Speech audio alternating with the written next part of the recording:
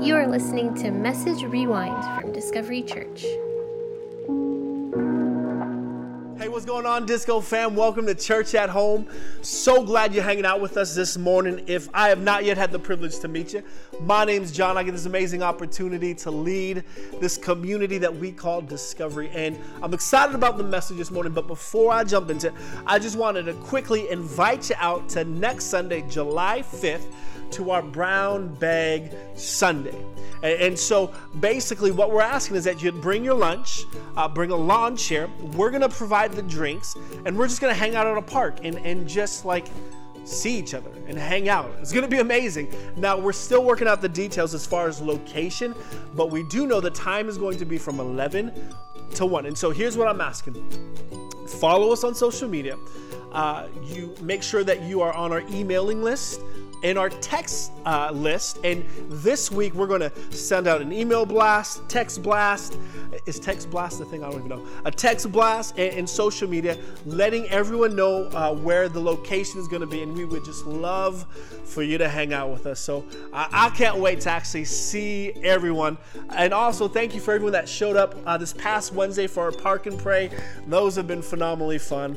And so, yeah, now, hey, so I got a question. Now we're going to transition into the message. I have a question for you. If you're a parent, are you one of those parents that are super sentimental? Like when your kid makes something at school, you're putting it on the fridge, or like you're saving it. Maybe you're a parent of like a 36-year-old and like you still have like all like the little collages. Is that you? Just real quick, show of hands. Yeah.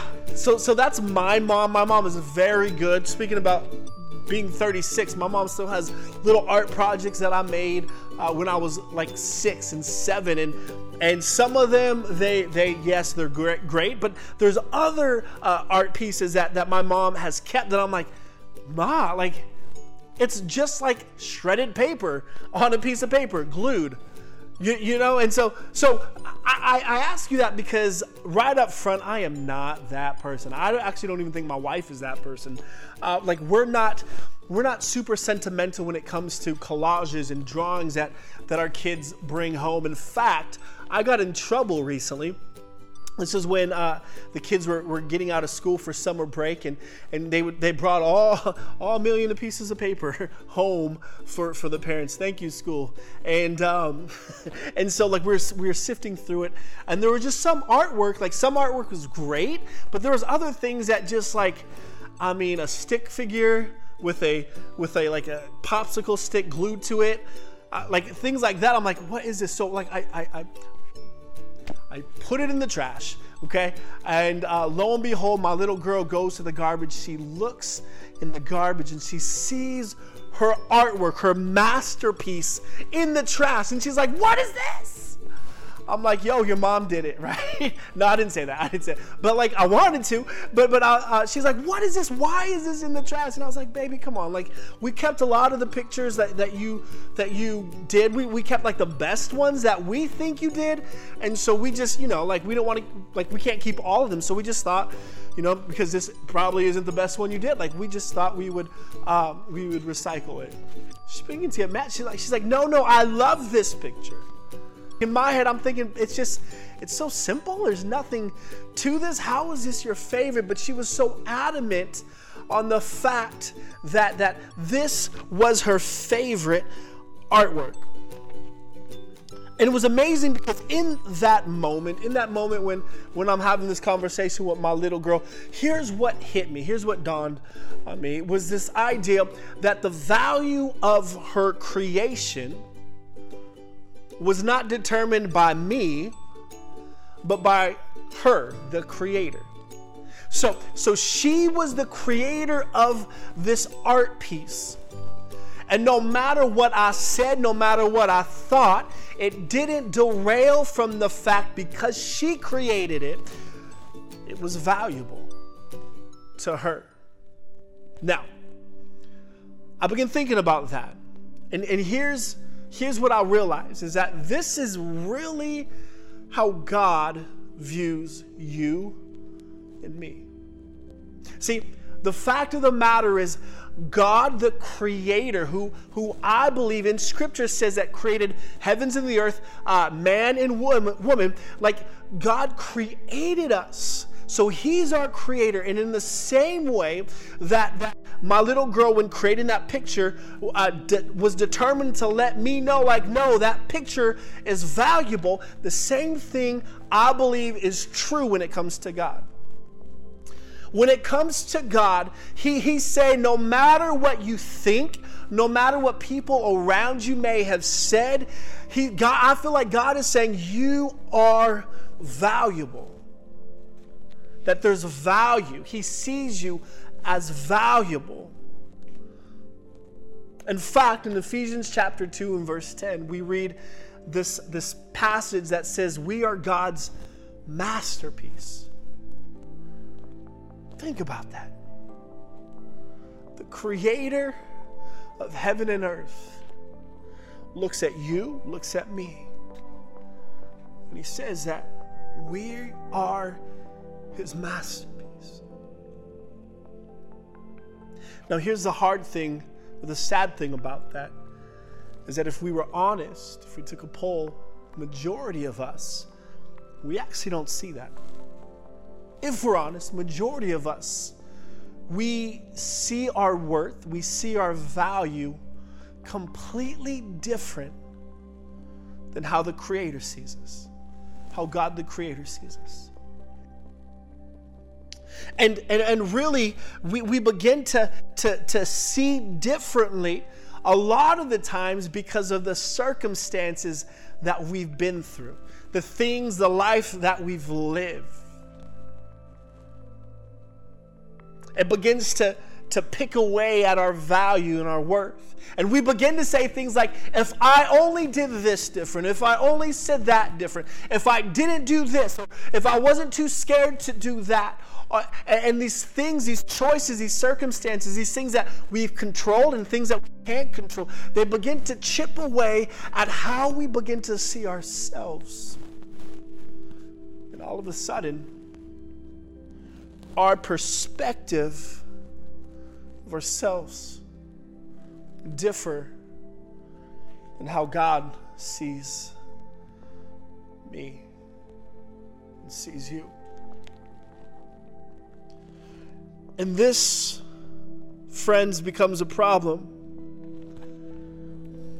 Because if we don't see ourselves the way that God sees us, we will never begin to believe what God has called us to do. I'll say that again.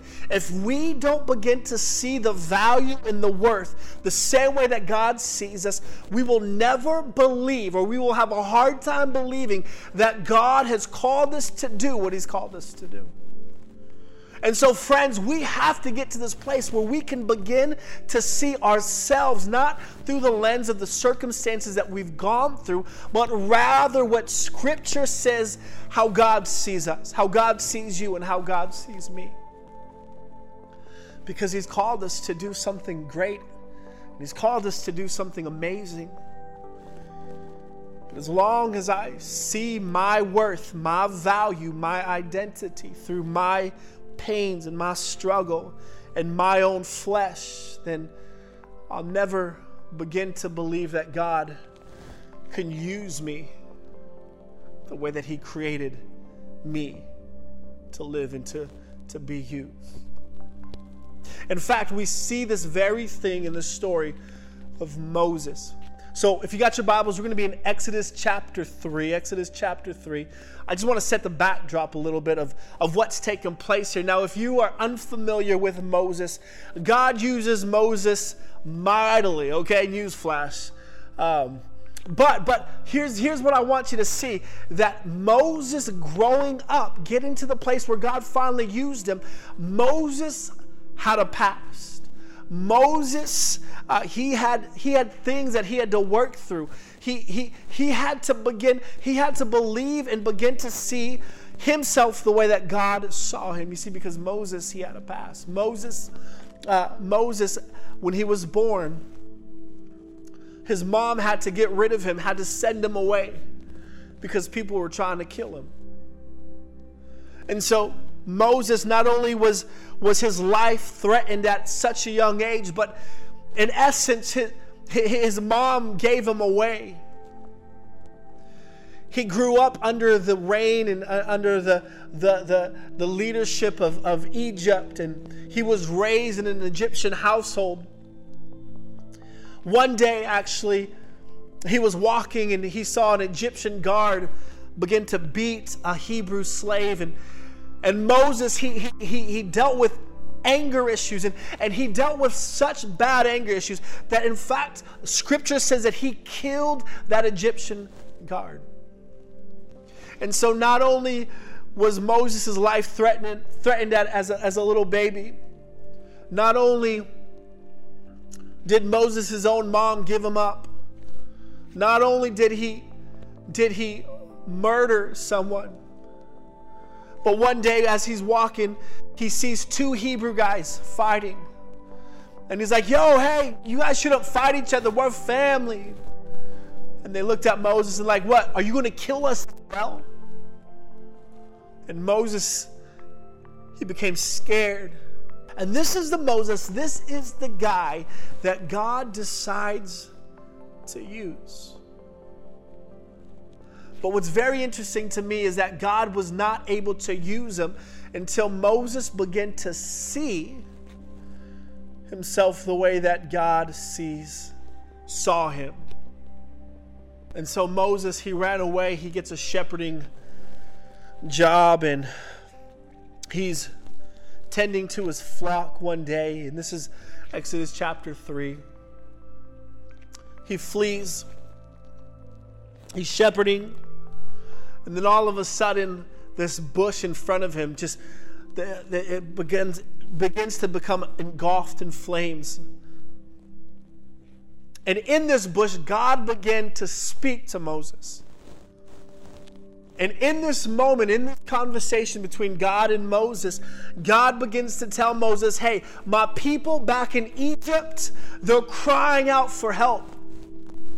Imagine Moses being like, yeah, I know, I was there. It's not the best working conditions. It's not the best living conditions. And I can imagine as God is letting Moses know, hey, they need a hero, they need a savior. I can imagine Moses being like, yeah, you're right. They do need someone. And then all of a sudden we get to verse 10 in Exodus chapter 3, and God gives this response to Moses. He says this, so now go, I'm sending you to Pharaoh to bring my people, the Israelites, out of Egypt. And so Moses, God's like, hey, they need a hero. Moses is like, yes, they do. And then all of a sudden God's like, you're the hero. Moses is like, ah. Are you sure about that? Because remember, how you see yourself determines how you lead yourself. So if you don't see yourself again, if you don't see yourself the way that God sees you, you'll never believe that you can do what He's called you to do. And so when God is like, Moses, you're my man. You're the one that's going to do it. Moses is like, I don't think so. Watch his response in verse 11. He says, but Moses said to God, who am I? Have you ever asked yourself that? Who am I? God's called you to do something. Hey, go talk to your coworker about Jesus. Who am I? Hey, go feed this person. Who am I? Moses, same question, same response. But Moses said to God, who am I that I should go to Pharaoh and bring the Israelites out of Egypt? Moses, because he didn't see himself the way that God saw him. He couldn't believe the fact that God would call him to do what God was telling him. And I love God's response because he doesn't look at Moses, and when Moses is like, but who am I? God's not like, yeah, good point, Moses. I'm going to go try someone else. Like, that's not what God said at all. In fact, the very next verse, God begins to help Moses see how God truly saw Moses. So what I want us to do in the next moments, last moments, I want to give you two ways that God affirms the value that he placed inside of you. Two ways that God affirmed the value that he placed inside of you. And we're going to find that out in verse 12. In the very next verse, he says, "And God said, I will be with you. I will be with you." So the first way that God affirmed Moses' value, and the first way that God wants to affirm our value, is by close proximity. See, in essence, God could have said, "Nah, Moses, you'll be fine, bro. I got you. I'm gonna be back. I'm gonna go back to heaven, and you'll be fine. I'm rooting you on from heaven." Like, God could have done that. But instead, the very first thing that God affirms is his proximity to Moses. He didn't say, "Moses, go to Exodus by yourself," but he said, "I am going to be there with you." And so you may be asking, "John, how does that affirm the value that God's placed inside of me?" And my response is this.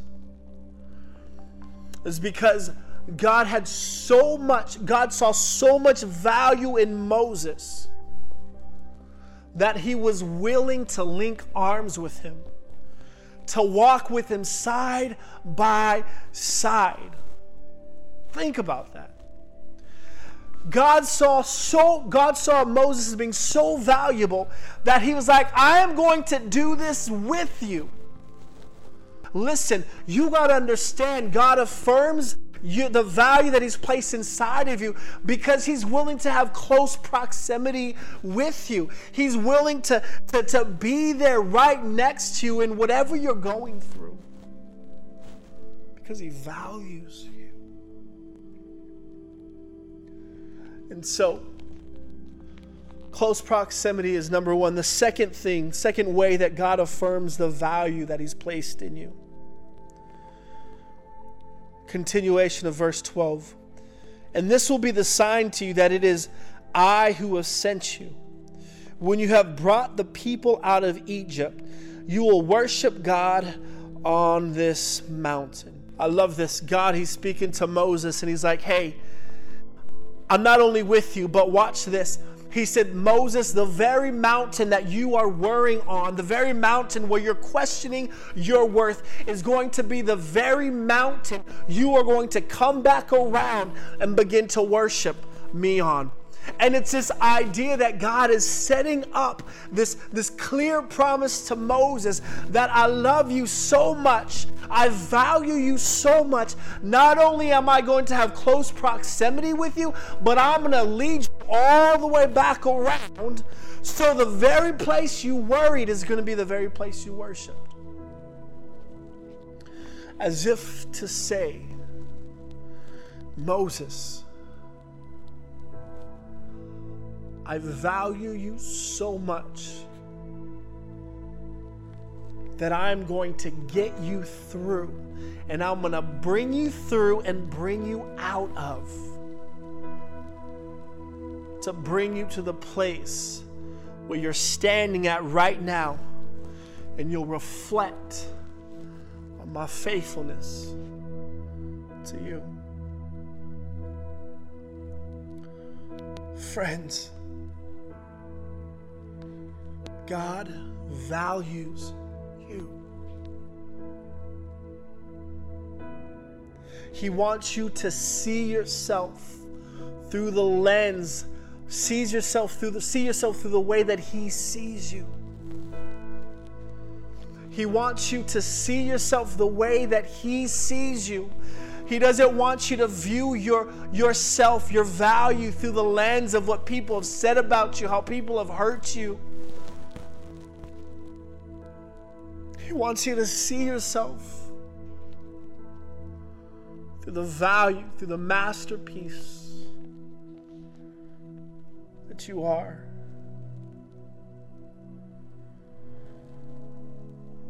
In fact, today,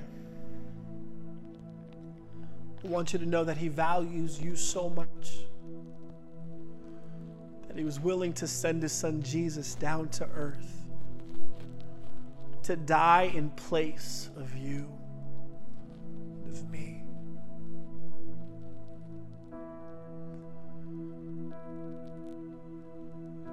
He sees you as a masterpiece.